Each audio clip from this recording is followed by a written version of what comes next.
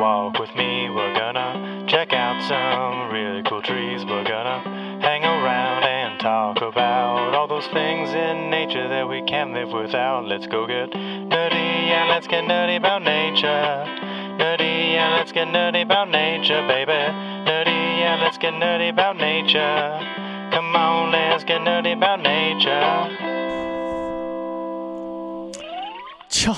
What's up, chills? Welcome to the very first episode of the Nerdy About Nature Podchat series. My name is Ross. I'm going to be your host here. And for those of you who are unaware for whatever reason, Nerdy About Nature is a super fun, super engaging, informative video series on TikTok, Instagram, YouTube here that aims to inform and educate you about the natural world around us. If you haven't checked it out, I highly recommend doing it. You're gonna laugh a little. You're gonna learn a lot. It's gonna be a great time. You're gonna love it. You're gonna love it. Trust me. So for this very first episode, I'm really stoked to bring on my friend Weltanot, who also goes by her English name of Myia Antone. Myia is an incredibly amazing, smart, so inspiring, Squamish woman who's a Squamish language teacher and a good friend of mine. You know, I've known her for the past couple years working on various snow projects together, and we've always had some really good conversations. In fact, she's probably the main reason why I even decided to start a podcast. You know, her and I have always been trying to collaborate on a way to do a Nerdy About Nature episode thing, combining kind of Western science and Indigenous wisdom and bringing her into it. But the more we kind of talked about it all and planned it, we found that, you know, a lot of these topics aren't just ones that can be easily dumbed down into just a minute. So, you know, a podcast seemed like a great opportunity to just kind of talk about it and give kind of these conversations the more breadth and nuance that they truly deserve. So the following conversation is recorded on the traditional, ancestral, and unceded territories of the Squamish, Musqueam, and Tsleil-Waututh nations, and this is actually the second time we've recorded this interview. We tried to do it back in January, and me, being a total novice at this whole audio game, still getting used to the idea of talking into a microphone and having it come back into my headphones and reverberating within my skull. It's an absolute trip. I totally blew the audio, and it was really soft, and there was a lot of bleed and carryover, and it wasn't a quality listening experience, and I didn't feel comfortable putting it out there, so just decided to re-record it. And luckily Myia was accommodating enough to do it with me, so I'm really stoked. We sat down on the banks of the Squamish River the other week and chatted over a beer about language, land, and our ever-changing relationship to it as we, as a society of both settlers and Indigenous people, move forward together. So right now, there's probably a few of you who are questioning, like, what the heck? I mean, this podcast is called Nerdy About Nature, and for his very first episode, the dude's not even talking about trees or plants or anything directly related to nature, to which I would reply, hang on a sec. Us humans are still just a bunch of wild animals out here in the world just trying to figure it all out. We're still actively part of these ecosystems, not apart from them, you know? And conversations relating to language and relationship to the land, like the ones I'm about to share with you, are incredibly important when it comes to us moving forward as a society and doing things that are more in tune with the natural world in which we reside. So it might not make any sense based on the limited definition of quote-unquote nature, but it will come around full circle. Eventually, just give it time. This is all relative to nature, so yeah, we good? Moving forward. Now, this is my very first podcast episode, and I need to be totally upfront and honest with you guys. I have absolutely no idea what I'm doing. This whole audio thing to me is totally foreign. I'm so out of my element. I'm stumbling with answering and asking these questions, still managing or trying to figure out how to navigate playing the role of a host here. So there's all sorts of like awkwardness and ramblings and stumblings, and I apologize for that in advance and really appreciate you hanging in there and being patient with me as I learn, because things will get better. This is just, me stumbling into a new venture. So thank you for your patience on that. Additionally, as my very first podcast, looking back on it, there are so many different topics and things that I was hoping to chat with Myia about based on previous conversations that we just never got around to. And I'm really hoping that she's able to come back on the show at some point, because there's so much more I want to talk to her about. So Myia, if you're listening right now, this is me asking you, could you please come back onto the Nerdy About Nature Podchat show? Like, there's so much more that we could talk about, and I think it would be really beneficial for everybody to hear more of what you have to say if you're so inclined. Pretty please. I would text you, but you probably wouldn't get back to me for a couple weeks. So Yeah. We kept this conversation pretty lighthearted and fun, It's just a couple friends bantering back and forth. And Myia does an incredible job of taking the piss out of me, which you're all probably going to enjoy quite a bit. But I do just want to issue a very brief trigger warning here that there are some brief mentions of residential schools and intergenerational trauma. If that's something that might affect you, just be aware of that. So without wasting any more time, let's get into this first episode with Myia Antone. Here we go. Cheers. Cheers. Aw, thanks for having me again. So stoked to finally talk to you again. Well to not, Myia Antone. Mm-hmm. Welcome to the Nerdy About Nature podcast. Thank you. First episode. So stoked to have you here. Shokman Wahak. Nachan to know. Nachan Amen. Hot. Amen? Amen. Nice. So that's a little bit of the Squamish language. Yeah. I'm so novice. Don't know anything. Just standard white really guy over good. here, just totally ruining it. But do you want to go ahead and give us a little bit of an introduction? Tell us a little bit about yourself and who you are, what we're doing here. Hat sgwael ewch tynoiap. Myia Antone Queen Sna. Well to not Queen Kushamin. On hats and squalwin chitwa a to t teetsits chitwa chait tes chotmish stock. Tinachin wewik ochomeoch nesta ochomeoch totchate to a to t was totchata amen. On hats and squalwin chitwa quickwise twite to meoch a to stock a to tsak a kach to notch yet some not ten to meoch. I'm gonna leave it at that, and I'm like thinking of my language teachers listening to that. I feel really awkward speaking Squamish into like a microphone. I don't know what it is. I just like it feels so unnatural. Well, maybe is it because of all the noises, the wind noises, probably. Yeah. A lot of microphones the don't breathing. Like being blown into. No, they're not. Microphones are not meant for Indigenous languages. That is for sure. But yeah, I'm Myia Antone. Well to not is my ancestral name. I come from our village of Brackendale, which is where I was born and raised here in Squamish. My traditional name comes from our village of Maltriston, which is in West Vancouver, the Capilano Reserve. It's been in our family for around 8 generations, and I just received that name around, like 6 months ago. Oh, so fresh. Super fresh. I Whole received new you. It truly is. When I was on the blankets receiving my name, I was told, this is my new identity and this is how I walk in life. And I have a huge responsibility, which I hold very carefully. And so I love it. Well to not, I love using that when I can. It reminds me of my responsibility to my community, my responsibility to my family, to my land, and especially those who held the name before me.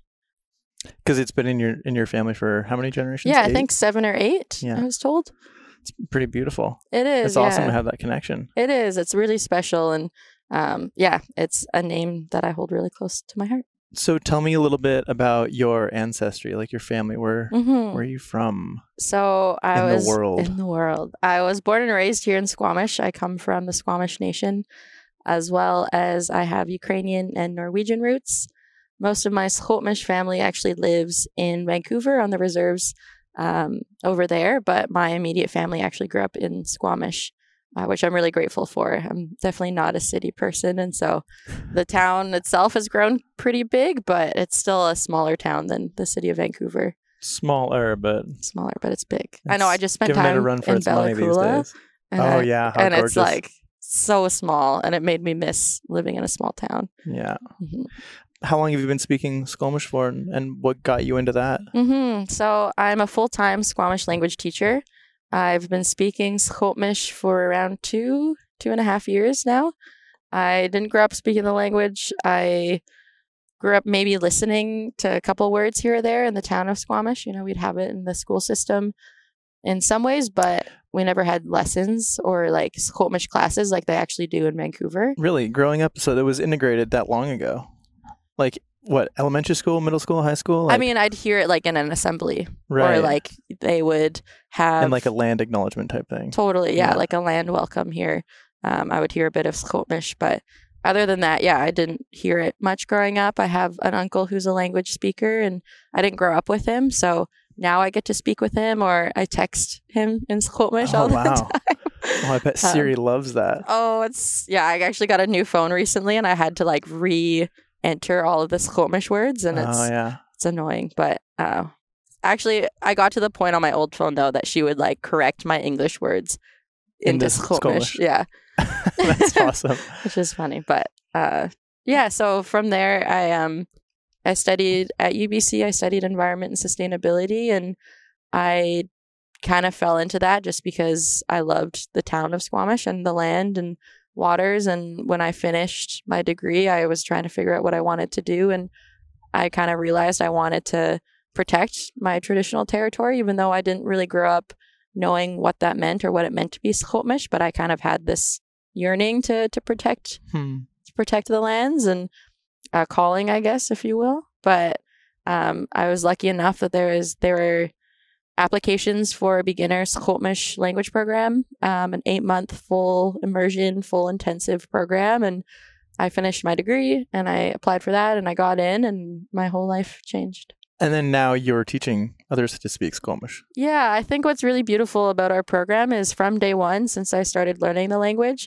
they're also teaching us how to teach the language. So because there's so few of us that speak, we were taught how to teach it right away, because that's a responsibility that falls on all of us who speak the language every day. And yeah, so from day one, I'd learn a lesson in Squamish, and the next day I would be teaching it to some of my classmates. So I didn't just learn the language, but I learned, how to teach it. And how many Squamish language speakers are there? We say there's around 30 to 40 of us. It kind of changes or, fluctuates depending on who you ask and what your definition of fluency is. Right. Because we've talked about that. Because fluency is a gray area where it depends on the words and the I don't know, not the industry, but the life you lead, if you're able to live your life and get through a day speaking the language, you're fluent in it. Yeah. Even though you might not be able to discuss politics or something in it. And there's definitely levels of fluency, and the way that I kind of look at fluency now is are you able to think in the language? Do you dream in the language? Just understanding that. And in Squamish, we have such a different perspective of the world and a different understanding of time and space. And so, are you able to put sentences together, but are you also able to understand, how we I don't know, live our lives as Squamish people in the Squamish language? Where do you think that comes from? That different understanding that you have, thinking, speaking, living in Squamish versus English? I think it comes from the land. We're so connected to these lands and waters, and if you stop and listen to the land and, take the land as a teacher, you learn so much. And I think that's the way that we as Squamish people are. And that's so different than Western society and Western ways of thinking or colonial ways of thinking. So I think it all just stems from the land and your relationship to it. Right. Yeah, because the way that the language that you speak almost in a way trains your brain how to think about the world and how to perceive things, how to look around. I'm looking around now. I see I, in my English brain, identify that as a tree. That's some willow. We're sitting on sand right now. There's water behind me, all these different objects, which I guess is similar, but I guess the sentence structure and the way that you would describe things is totally different. Well, and I think our perspectives are just so different.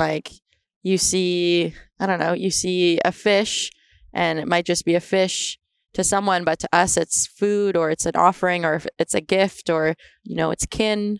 You see a tree, and we have I don't know, we have such a different way of thinking about things. And I don't know, it's so hard to explain in English. Right. Do you ever have moments where you're just in mid conversation, you're just wish I could speak Squamish right now? I do actually. When I go out on the land and in a way that's recreating, skiing or snowboarding or something, my first instinct in the last couple months has been to speak Squamish. I just want to be out there and I want to be speaking Squamish with people, but there aren't enough speakers to do that right now. Right. Because Squamish is born from the land, and when you're out on the land, It's like the most natural thing to be speaking. Yeah, when I'm on Squamish land, I want to be speaking the Squamish language, and I think we'll get there one day, but we're just not there yet. And Yeah. Hopefully. I mean, I would, in my like picture world, my utopia that I could see building, like I think like Indigenous languages should be taught as first, maybe second languages everywhere where everybody lives. Like, I mean, at least through a transition period, because it's like you don't go to another country, not even like learn how to say the greetings in another language. Like, why are we over here speaking this like Germanic rooted English variation? It's just like so hideous, really. Like in these headphones, I'm listening to myself speak, and I listen to you speak like a sentence, and I don't even know what you're saying, but it's like, wow, that's so much more pleasant to listen to. And my Squamish is like, I have so much work to do, but yeah, I don't know. It's so pretty, and I mean, it's also just so attached to this land, like the languages and, Lilwat and Mount Currie, it sounds so different than our language because their landscape is different than our landscape, and our languages are so attached to land and identity. So if you were to describe as best you can in English, yeah, how would you describe the Squamish language? How is it different from those languages, and why is it unique to this landscape? Yeah, I mean, something that I've heard, and so I kind of regurgitate, but also understand, is that our language, definitely mimics the wind. Squamish is a very windy place, and so our language, mimics the way that our language mimics the way the land travels on our territory. And I think it's really beautiful if you know Hunkaminam, which is Tsleil-Waututh and Musqueam language. It sounds very similar because we're in the same language family, but I've been told it's like Hunkaminam, but with like syrup in your mouth. And so it's like a bit like, I don't know, loose and like a bit more flowy. And why would that be, you reckon? I don't know. Islands, like maybe more water influence. Well, you guys have plenty of water. We have lots of here. water. Yeah, I don't know. If it's not falling from the sky, it's everywhere around you. Yeah, but I don't know.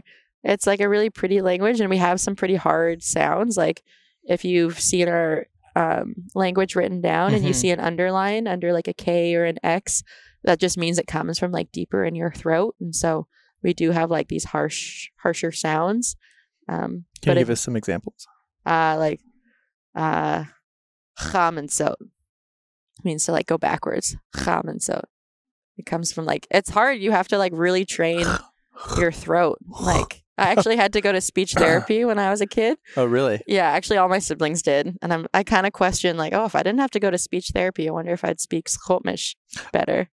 Oh, but like you had to go to speech therapy to learn how to speak English better. Yeah. Wow. And so I'm like, maybe That's if I didn't do colonization. that. Yeah. Fuck. Yeah. But so, I mean, now because, I mean, I grew up speaking French. I was in French immersion, but I don't speak French anymore. But like Squamish just uses such a different part of my throat and different sounds I've never made or even like really heard before. So it's like building up muscle. My first year of learning my language, I just like would sit on my couch and just make noise. I'm not even kidding. I was that dedicated though. Like beatboxing or just like just or like like there's a K underline pop, which is like a or like a like they're similar but different. And at the root of it, like those are very natural sounds that you hear walking around here. Like you making that noise there, I thought about on like a scree field or all the granny here and just hearing two boulders like together, like. And there's a linguistic term for that, but like our word for raven is oak, and it's like the sound they make. Oh yeah, the little glottal stop, like they're like, yes, oak. There's a term for that. It's not purring, but they're like, no, but I mean like that noise that they make, that staccato in like scientific terms. Okay, you're the scientist. I'm the linguist. I'm a fake scientist. I'm trying. We all are. What are some examples of some words that like really come from the land? Do you have a favorite word? Yeah, I talk about some of my favorite words being Nate. Whoa, say that again. Which is a lot of wind sounds. Nate. Oh God, now I'm nervous. No, it's good. I don't think like that's one of those ones that doesn't translate well on a microphone, I think, because if you were to say it properly, it'd be like yeah.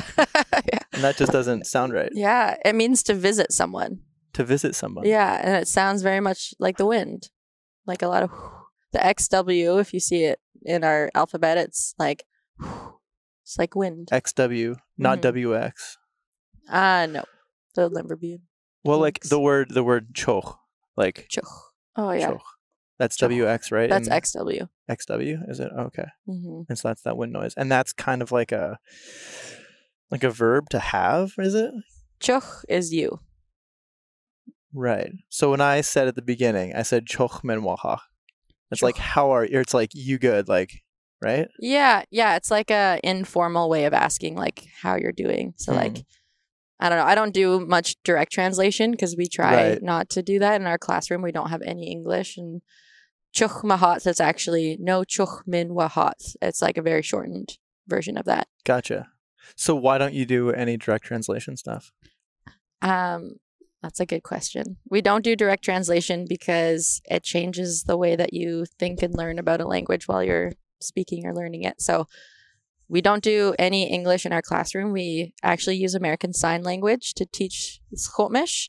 And that's a way, Where Are Your Keys is a nonprofit that we work closely with. And they've kind of put all these terms onto like linguistic, like language learning methodologies. They didn't come up with these methodologies, but they've kind of put names to some of them and have put them together for Indigenous revitalization language programs. Yeah, very cool. But yeah, so we use American Sign Language in our classroom. So we teach kind of ASL at the beginning and teaching techniques. And then after, I think, 2 weeks or 3 weeks, we have a hard cutoff where there's no English allowed in our classroom whatsoever.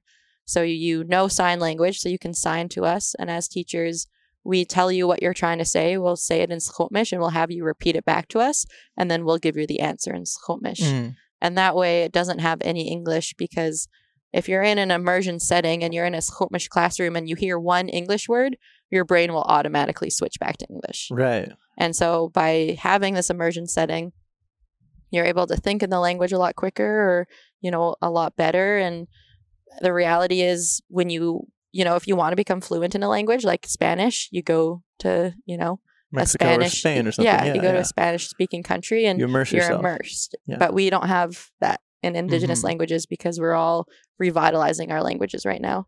So you can't come to Squamish and be immersed in Squamish because there's like 0.2 of our population that speaks it. Yeah. So by having a pretty strict immersion-based classroom, you're able to kind of have a glimpse into what that would look like. So what was it like when you first started learning how to speak? What was it like? Do you remember your first dream you had where you were able to like dream in Squamish? And like... Yeah, I've only had a couple. And I remember the first one, I woke up and I was like, that wasn't English. And I don't even know if it was Skhotmish, but it wasn't English. But you were communicating in your dream. You were... Yeah. And I was like, what the fuck was that?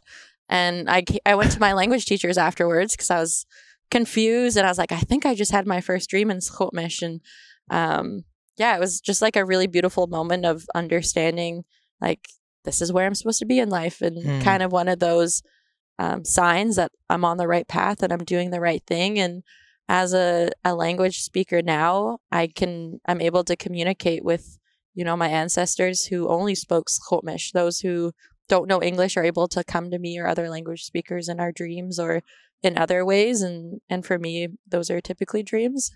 And so, yeah, I feel so grateful and lucky to be able to communicate in that way. And I don't get to have them very often. So when I do, they're really special. Yeah. That's got to be so incredibly powerful. I can't imagine that. It is. Yeah. I get like all giddy. Yeah. And then so now as a language teacher, you're spending like 8 hours plus a day fully immersed in the language.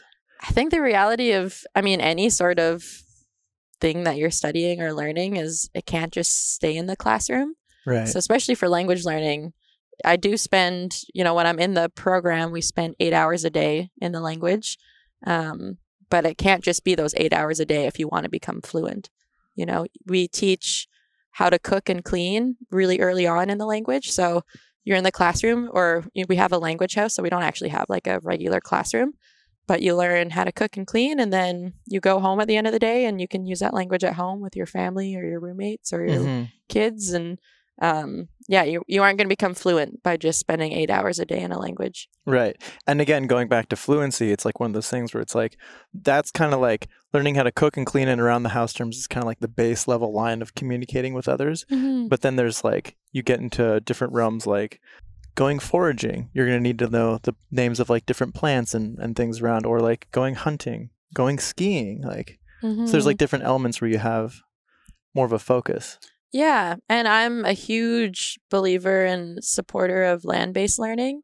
And so when we think of hunting or fishing or foraging and all of those kind of outside activities, it's so important to be actually doing those activities while you're outside. Right. So, we're organizing fish camps this year, and we're organizing for our students to all go medicine harvesting together.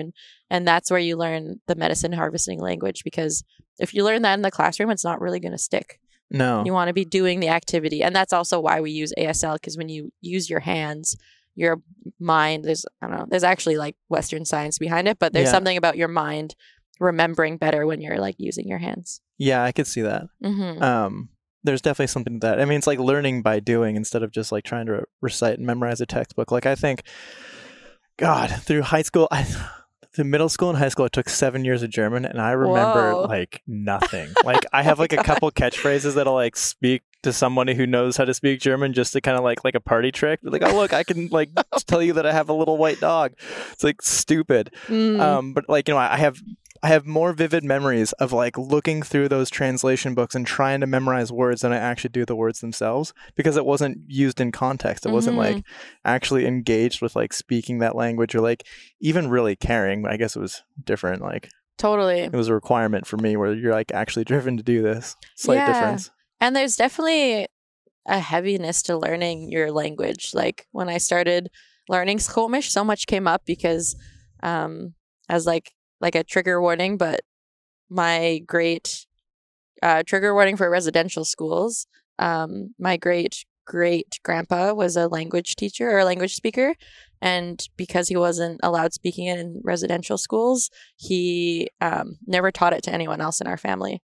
So because of that, like there's so much trauma that comes with learning your Indigenous language, and we definitely feel that while you're learning and teaching it, and if there's a heaviness to that. But I've also been taught that our language was passed down to us with so much love and careness and kindness. Like the fact that we still have our language when it was illegal to speak, when they would beat our ancestors for speaking it. Just like the fact that there's still language preserved is amazing. And the fact that so many young people are learning it and wanting to learn it is amazing. And so, yes, there's so much love passed down with the language to us that I kind of have to like hold on to that. But it's definitely a lot different than just like being forced to learn French in all the BC schools. We had to do that. But there's like such a personal connection to it that it's hard to navigate at times. Yeah, I can imagine.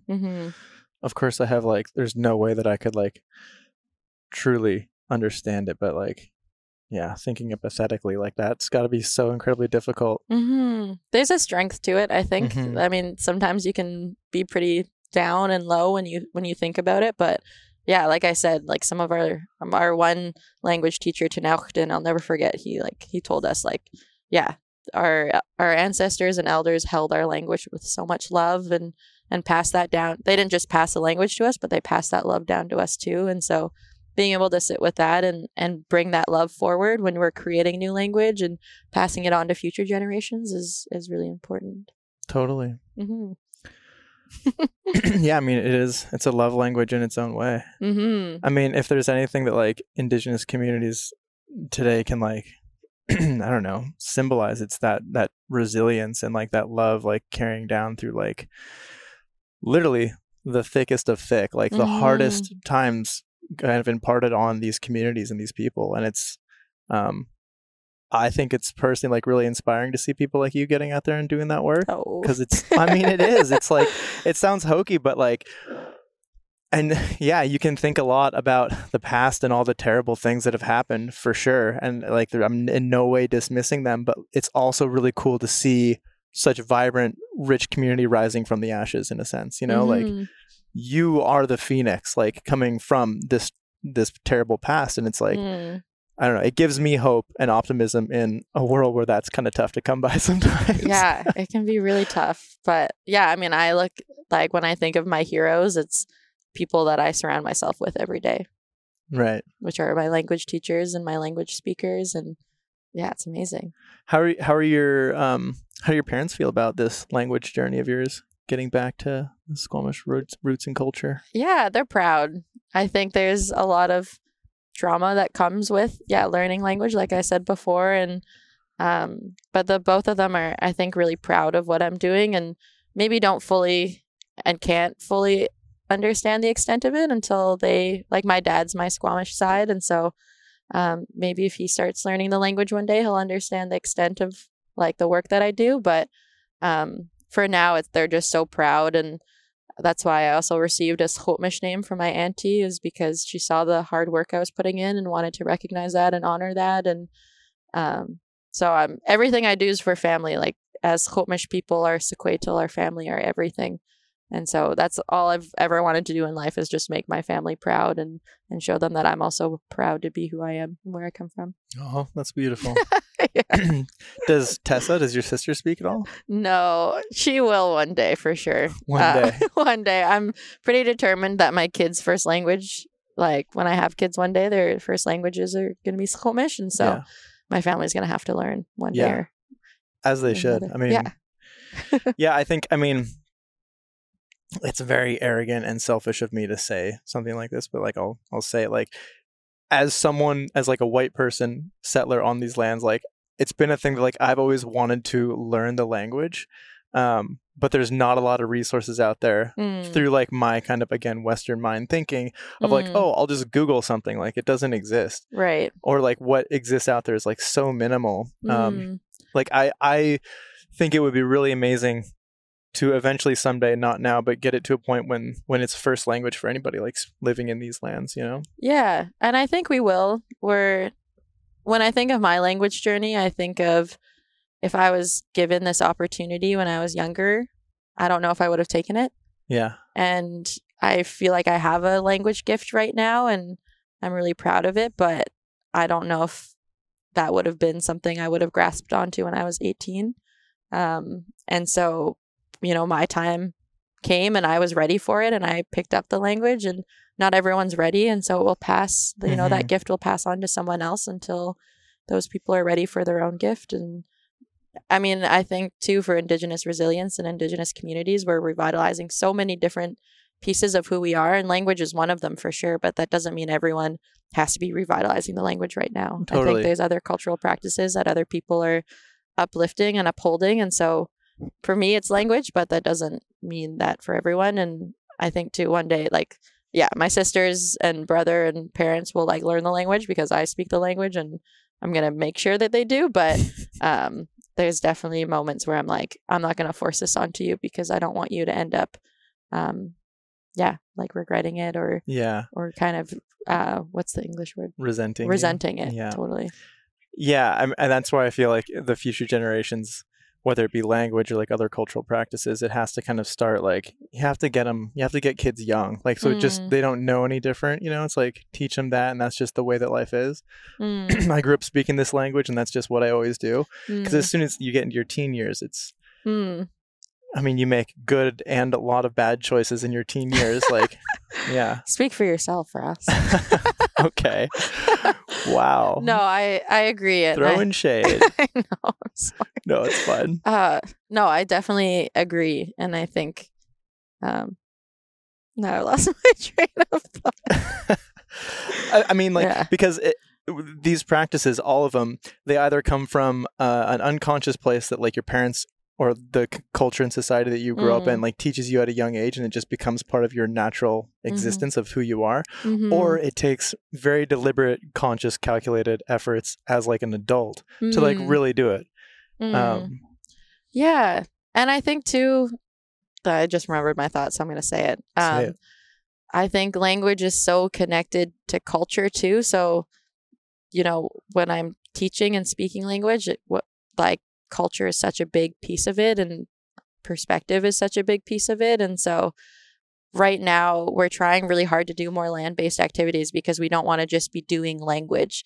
Like we do a lot of, okay, pick up that pen, put the pen down, or like roll the pen. Did you just roll that pen? No, I picked it up and I put it down. Like we do a lot of language like that, but I think we're trying now to kind of shift into these land-based activities of gutting fish and fishing and using that fishing language while we're doing it. And also like not only are our cultural practices intertwined with the language, but just like our way of thinking as Chumash people is so intertwined in the language. And I was just thinking of an example of our word stalmoch. It means like people. And our word tameoch, which means like land. And they're both the root word much, like stalmoch, tameoch. There's like the same root word because they're so interconnected. And our word for family tree is chanchan, and our word for leg is chanchan, because our family tree is really important to us as Chumash people, as well as our leg, like our family tree is what connects us to our villages, is what connects us to our land. And our legs are what physically connect us to the land as well. Right. And so by understanding these like little pieces of language, you understand our way of thinking and you understand our culture and you start understanding our teachings on like such a deeper level. So learning language isn't like the way that we teach and we hope we're teaching people is you're not just learning language but you're learning culture too. And that can be a lot to take on for people. Totally. and in such a changing time too. Culture, like Western society culture as a whole, has changed so much, even in the past 100 years. And there are many things that like weren't around in that initial culture. So in a way, you're learning new and learning the like ethics and mentality of the old, but then creating new paths for that language. Yeah. Does that make sense? No. I don't know if I'm rambling. I feel like I'm sorry. So wait, say it again. Skiing is a prime example of that. Like skiing to the capacity that we're doing it now, like twin tips and bindings, like these things didn't exist 100 years ago, 50 years ago. And like, so like how do words like that come about in Squamish? So we don't have a word for skiing or binding yet. The way that our community is kind of working on language right now is revitalizing the language that our ancestors spoke and teaching it to people. And we also have kind of a responsibility to be creating new language as we go, because there's a lot of English words or terms that we don't have Squamish words for in sort of this more modernized version of life. But the way that those words will be created one day and approved kind of by our community, because we can, like, our program creates words and we use new words that we've created ourselves, but they aren't kind of official in the Squamish language. But the way that those words will be created one day is by taking kind of a root word and adding the suffixes and prefixes on that we use, our language has always been using.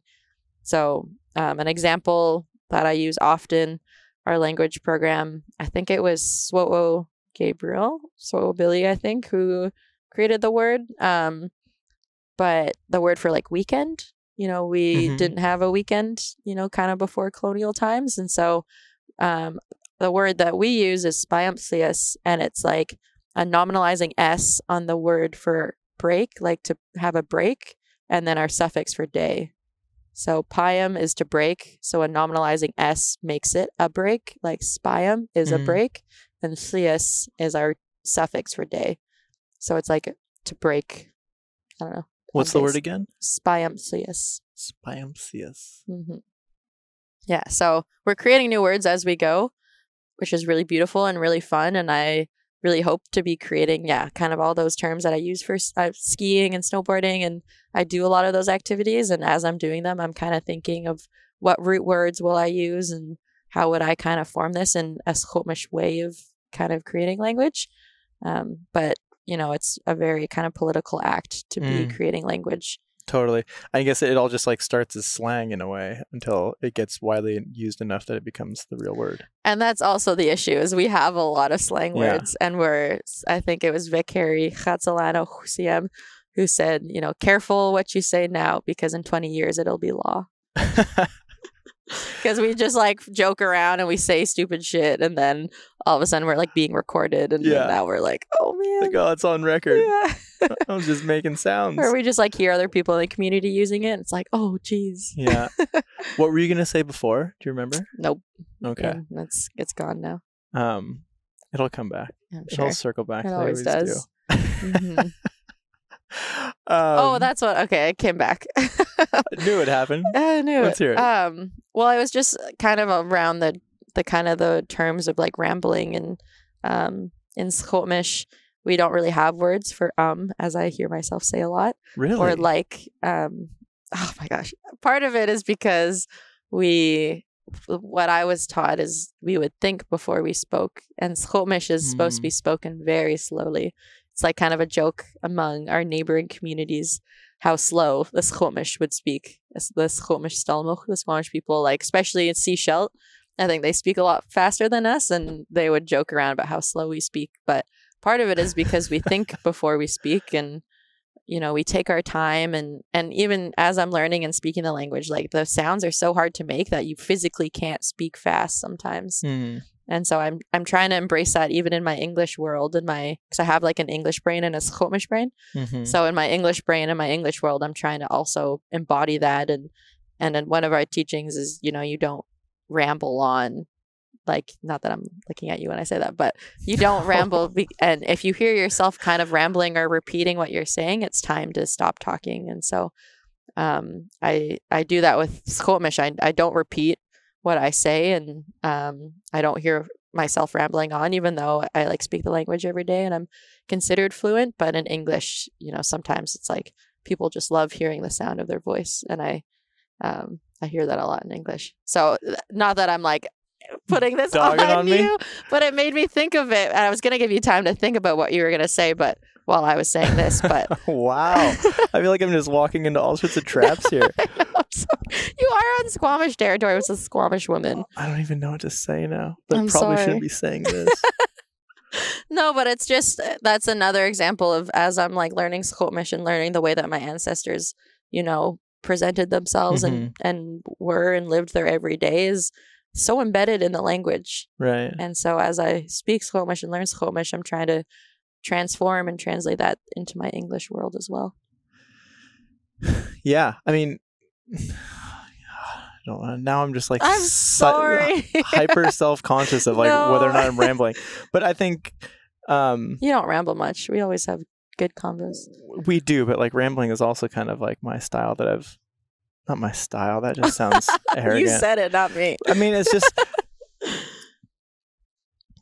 I often find that with myself in particular, and sure, this is me justifying it, whatever, that I almost have not such a short attention span, but like I get really into details. And like that's why some of these like nerdy about nature videos, like I will like, if I script it out, sometimes I'm going so into the details that there's no way that I can physically say everything. And that's where it's like, if I get into this, if I were to think about what I was going to say right before I said it, or like structured out like you're talking about, I would end up nitpicking it so much that what I meant to say, which would have been maybe one sentence, is now 4 paragraphs. And it's like, okay, like maybe it is better for me to just like ramble off the top and get it out so that it's done and out there.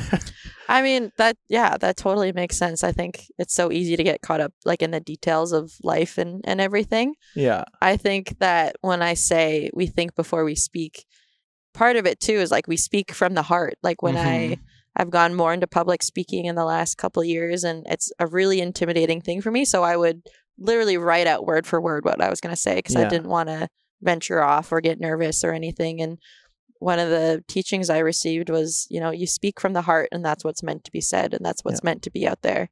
So, it's more so when I'm repeating myself and I'm talking in circles is what I'm talking about with rambling. Yeah. I think it's totally okay to say what's coming to your mind and speak from, your like heart. But when it comes to like, you're like going in circles and you're repeating what you're saying and you're rambling. See, I'm like repeating what I'm saying. So now I'm like going to stop talking now. But that's just a teaching that I've received, and a teaching I kind of carry forward. And it's a beautiful one.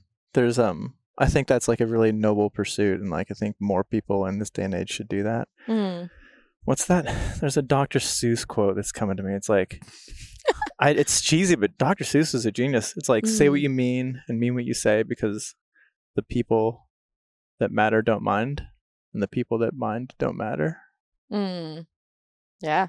So it's like, if you're That's just speaking your beautiful. truth and being honest and real with what you say, the people who are going to be upset about that don't really matter. And the people who do matter are the ones who like empower you to speak your truth. Totally. Yeah. I think that's really beautiful. And I need to carry that forward in life too. All right, we're just going to take a quick little break here for a space that would normally be reserved for some sort of paid advertisements. I mean, I'm still trying to figure out exactly how I feel about advertisements. I particularly don't really enjoy listening to them when I hear them, so it's like I know I don't really want to be doing that either. So if I do end up doing advertisements, I want it to be something that I am 110% aligned with, something that is truly doing good in the world. I'm not about to just sell out for anybody willing to throw money at me. And at this point, I don't really have anybody doing that, which is kind of why I rely so heavily on Patreon. So I was going to take a moment here to just kind of boost up a couple brands that I really strongly believe in are doing amazing things for the future of the world. So today I wanted to mention Squalwyn Botanicals, which is a plant-based skincare line inspired by and grounded in Indigenous plant knowledge. Founded by, owned, and operated by Indigenous Squamish women here in Squamish who harvest and gather all the ingredients locally according to sustainable Squamish tradition rooted in reciprocity. I believe that Indigenous-led innovative businesses operating in a truly sustainable, honorable harvest like this are a huge part of the future we should be striving for, and you can find out more at squalwyn.com. That's SKWALWEN.com. And now back to our pod chat. Well, okay, moving on. Let me look at my notes here and see what else I was hoping to chat with you about. I know you had some notes as well. Yeah. Would you like to go first or say anything? No, I don't want to talk about that. You don't? Well, no, I just wrote down thoughts on, like, if you were going to ask me questions. I feel like I've probably already mentioned them. Part of maybe your initial ask was like about kind of outdoor recreation, or was that our panel tonight? That's what I was just going to get into. Okay, why don't you move forward with that? Well, okay, to start. Okay. What is Indigenous Women Outdoors and why did you start it? Yes. Indigenous Women Outdoors is a nonprofit I founded in January 2020. It's a community of Indigenous women and non-binary folks for Indigenous women and non-binary folks. We offer outdoor recreation, like sports and activities for, Indigenous women and non-binary community members. So the idea is we offer skiing. We're offering ski lessons, snowboard lessons, a backcountry mentorship cohort, snowshoeing in the winter, and then in the summer we'll be offering mountain biking lessons and gear and mentorship and hiking and hopefully rock climbing soon. And the idea is these sports are pretty hard to, what's the word? Like unattainable without There's money. High barriers to entry for a lot of them. Yeah, that's the term. High barriers to entry. Yeah. Not just for, for so many different peoples. And so I started the nonprofit so we can apply for grants and, get more people out, reoccupying our territories, but also have a space for Indigenous folks to explore mountains together, but explore identity together and what that means, and just get to spend time outside. I find that's where my healing comes from, and that's where I'm happiest, especially as I'm teaching on Zoom every day right now. I started the nonprofit right as COVID was kind of hitting, and so being able to get outside with other Indigenous folks is where I love to be and what makes my heart really happy. We are trying to offer as many outdoor activities as we can. There's a huge demand for so many of these sports, and we're trying our hardest to be able to, accommodate everyone, but it's hard, and we'll get there one day. And the idea too is if someone's looking maybe to pursue a career in these, we'd love to see more Indigenous guides and mentorship opportunities for them. So we're hoping to kind of, connect people in that way, but also offer those opportunities. Yeah, that's amazing. Mm-hmm. I mean, I know all that because I've done work with you in the past with that as recent as January here. Really awesome program. It's really inspiring to see. Yeah, people getting out onto the land. And I think that, that's like a really cool element of it, like seeing, being inspired and seeing you learn the language and seeing other people take on different roles within the culture. Ultimately, it comes down to like having reconnection to the land. And it's a modern world. There are like millions of ways you can do that. So this is just like kind of an extension of that and doing it in like a new, progressive, constructive way. Yeah. And community. I think, when we get outside with other folks, we are part of a community together, and being able to do with other Indigenous folks is so fun and so healing and rewarding in so many ways. And in community, you take care of each other. And so if someone can't fully show up in the way that they'd like to that day, like you pick up that slack for them, or, you hold a space for them that they need to release in whatever way they need to. And yeah, it's also just really fun. And I've met like so many amazing people that I look up to through it. Well, and I think that community aspect is like probably the most important element of it. I feel kind of foolish for not mentioning it. That's okay. But I mean, that is, I feel like, probably the most important part of any of these outdoor sports or outdoor engagement of any kind, but it's also the first to be lost and forgotten in a podcast setting.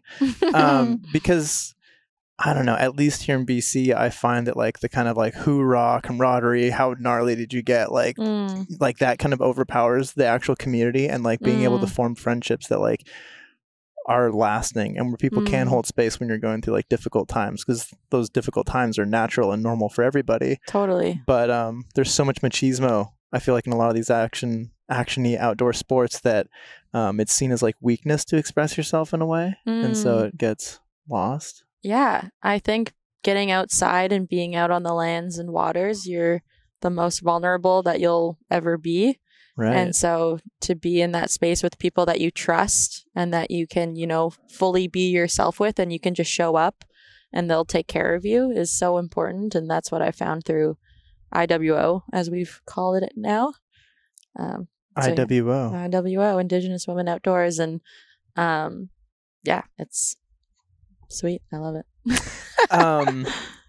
So like what, I guess I just have some questions here that I've like bullet pointed, but they're like loose questions. Okay. Like even my questions are rambles. Okay. I'm sorry. It's all good. So like, why is it important, do you feel, to be connected to the land that you live, work, play on? Like what does that give someone? I think when you're connected to the land and you're connected to, the land under your feet and the waters and the water that you drink and the food that you eat, you want to take care of it and you want to protect it and you love it more than anything. And so if more people were connected to the land the way that we as Squamish people are connected to Squamish land, I think, everyone would be protecting it, and we wouldn't have so many extractive projects going on. Because at the same time, the health of our land is so connected to the health of our community. And so when you understand what's going on and you're connected to like the seasons, and you're connected to when time is changing and when animals are out, like I think everyone would be living such a more positive and fulfilling life. And I mean, like I said, the health of our land's connected to the health of who we are as Squamish people. But I think too, for anyone living on Squamish territory, if the Squamish land is hurting, like we're all hurting. Yeah. And that's an interesting word to use too, the concept of health, because health has so many different meanings. There's like mental health, physical health, community health. So, like you're talking about like health of the lands. And I think about, and just off the top of my head, I'm thinking about certain biking trails here in Squamish that are just like ridden to death. And it's just like, there's, people are coming up and they're like party training and stuff, which is like awesome, community health up. But then like the trails erode, and then you get like all sorts of like siltation, like erosion coming down on the hillsides. And it's this like this balance of like, how do you manage community health with physical health? Sure, like physical health is good, but then like, is that same machismo and competitiveness, is that really good for everybody's mental health? How do you balance these spheres of health on this like 3D Z-axis spectrum of health and stuff? Yeah. I mean, I think when your individual health and all of those aspects, like it's all so interconnected. And when your individual health is really good, your community health is really good. And vice versa, when your community health is doing really well, like everyone's individual health is up too. And I think part of that, falls on community taking care of each other. Would you say that in your time here in Squamish, that that health has improved, that like outlook in connection to the land?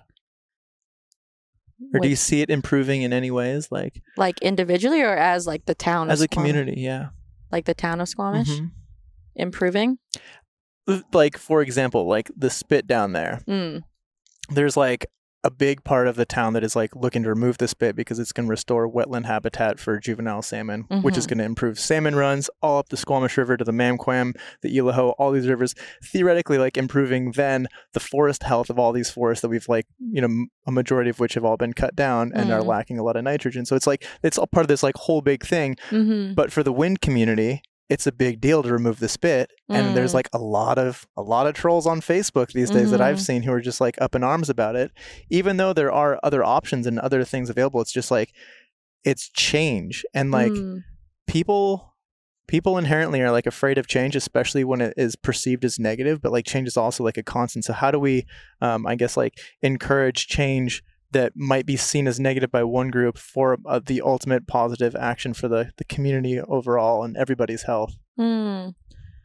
I think the way to move forward with, all of those views and I mean, what's going on with that project, but there's also so many projects like that happening here, is following like Squamish traditional ways of being and Squamish knowledge. And I think there's always going to be people that question what you're doing or why you're doing something. And when I know I'm following my teachings that come from these lands that we're physically on right now, I know I'm doing the right thing. So when I think of the people who are upset about the spit being removed, you know, what does that mean for them? Where does that come from? Is that from a Squamish way of being? Is, you know, your wind sport more important than our like traditional foods that we've had here since time immemorial? So I think, every decision is never going to make everyone happy. And I'm just, the way that I kind of look at those projects and the way that I think we have to move forward is, what does it mean in Squamish culture and community to be making those decisions? And I mean, I wouldn't be imposing, you know, Musqueam traditional values on Squamish territory. Like here, we're going to follow Squamish teachings and Squamish ways of being, and we should be looking to the Squamish leaders in making those decisions, which is ultimately rehabilitating our habitats. Yes, 100%.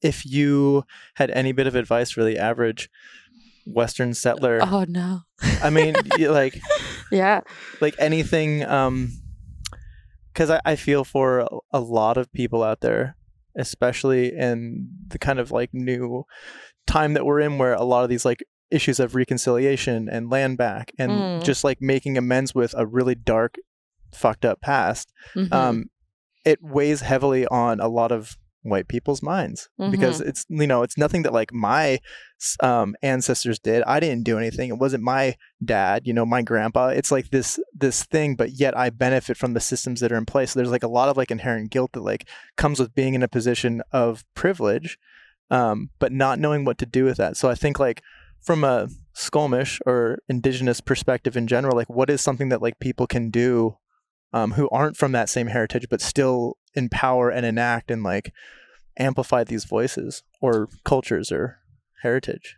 Yeah, I mean, that's a big question that if you ask me tomorrow or a week from now, my answer could be different. But in this moment, the way that I think about that, and like I guess it's just so important to sit with like why you feel guilty. And, you know, what does that mean? You feel guilty because you still benefit from these positions and the system that we live in. And not every white person feels like that. And there's a lot of white people that don't feel like that. So what is your responsibility to those white people who don't feel that way?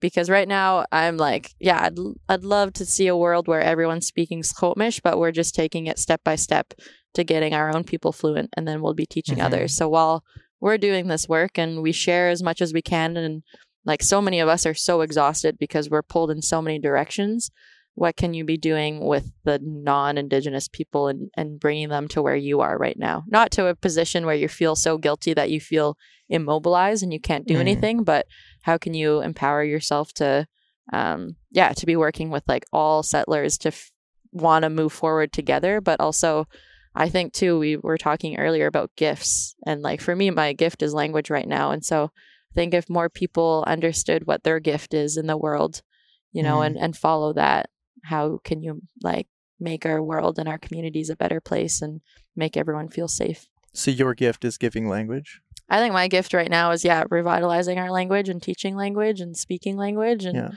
so many other people's. Like it could also be, just like being a community leader or sharing knowledge, being a teacher, or, using your hands, or, ceremony is so important in our culture. Mm-hmm. So being a part of ceremony or, having spiritual practices and Squamish like culture is really important. So just finding out what your gift is, and gifts change and kind of come and go. But I think if everyone followed their gift in this world, it would be a better place.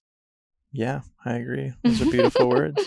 Hopefully. And I think like when I speak like advice to like a Western settler, it's not expecting like Indigenous people to like hold hands and like baby people through this, because that's not right. Mm-hmm. But it's just like what sort of practices, I guess, like, I mean, to me, like I think about just like being open to humility and like recognizing that like recognizing your privilege is like the first step that like people can take in these situations, and then like using whatever privilege they then have to like amplify voices that may have been historically suppressed through whatever means.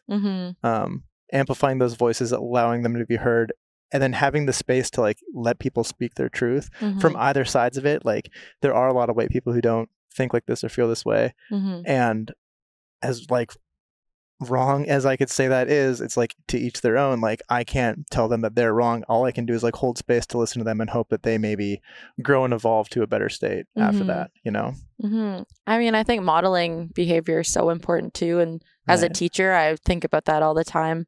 And I think of who I look up to and the way, they don't just talk the talk, but they're walking the walk. And maybe they're a quiet leader, but they're following their protocols and their teachings, and they're just, living the way that they are talking about living, and not just, getting on a stage or getting on Instagram and talking about something, but they're actually physically living that way and that perspective of life. And I think that's important too. So, even if people aren't listening to you, but just you want to, show people that you can live more sustainably, or, do this or that, like just by modeling that behavior. I think so many people learn from that too. Standing in your integrity there. Yeah.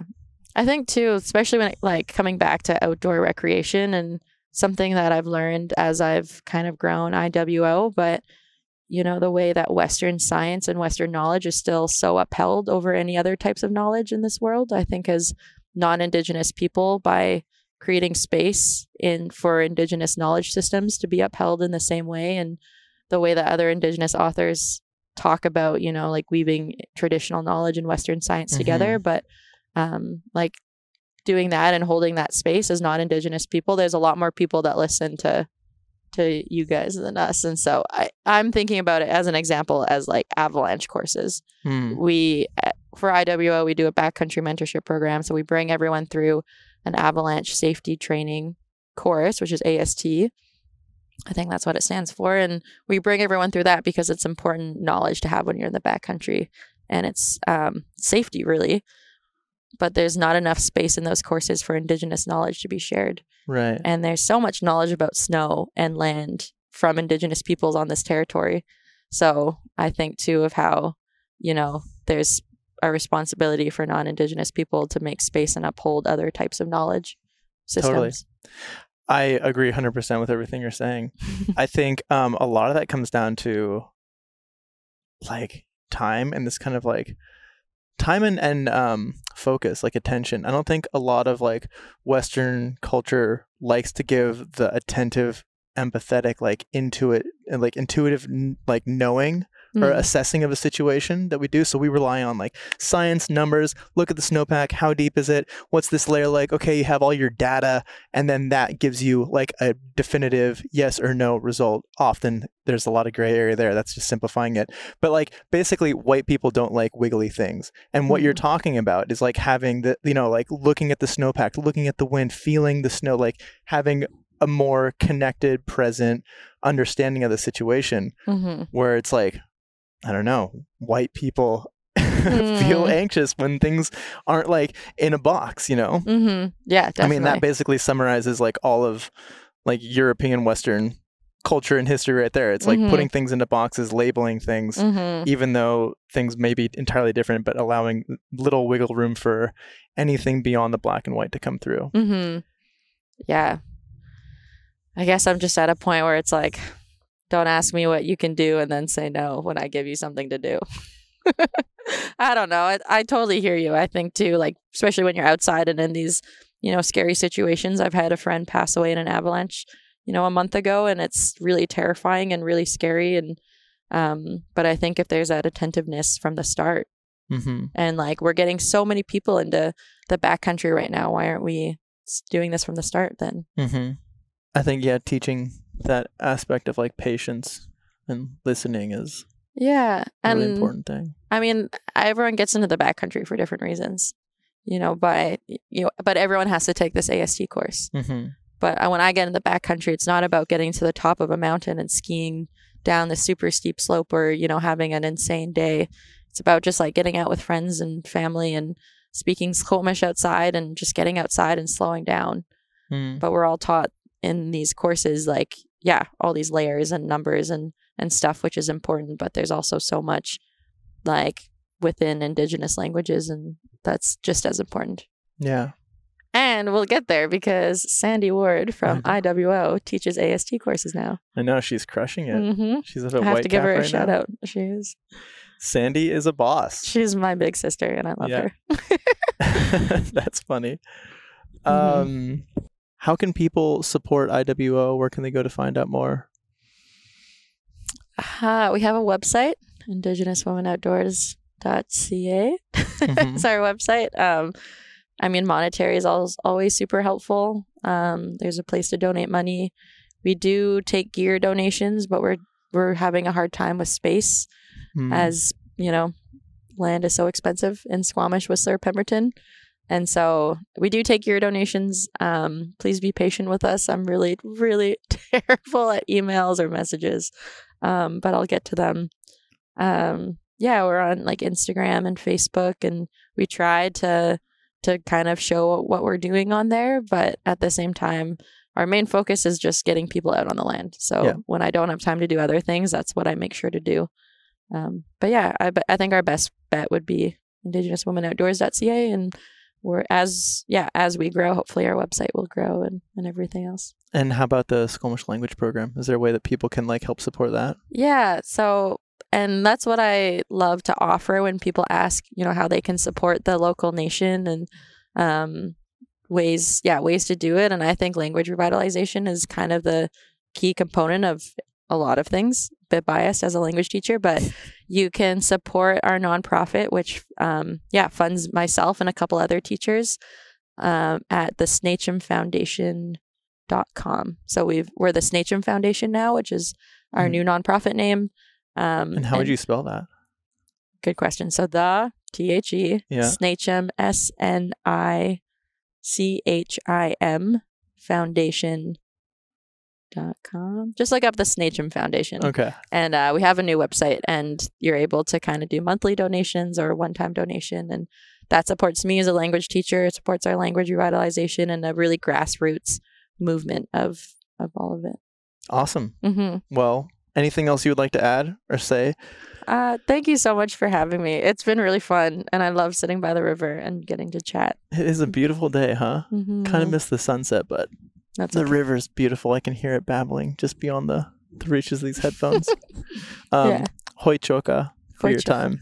Chinquenman Tomi.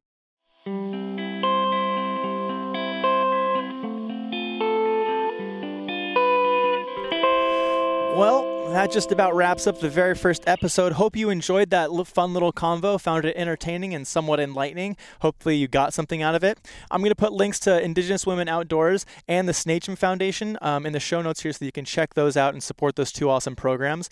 Thanks again for sitting through all my awkward stumblings and likes and ums. It's definitely something that I'm going to be working on and getting better at, so stay tuned.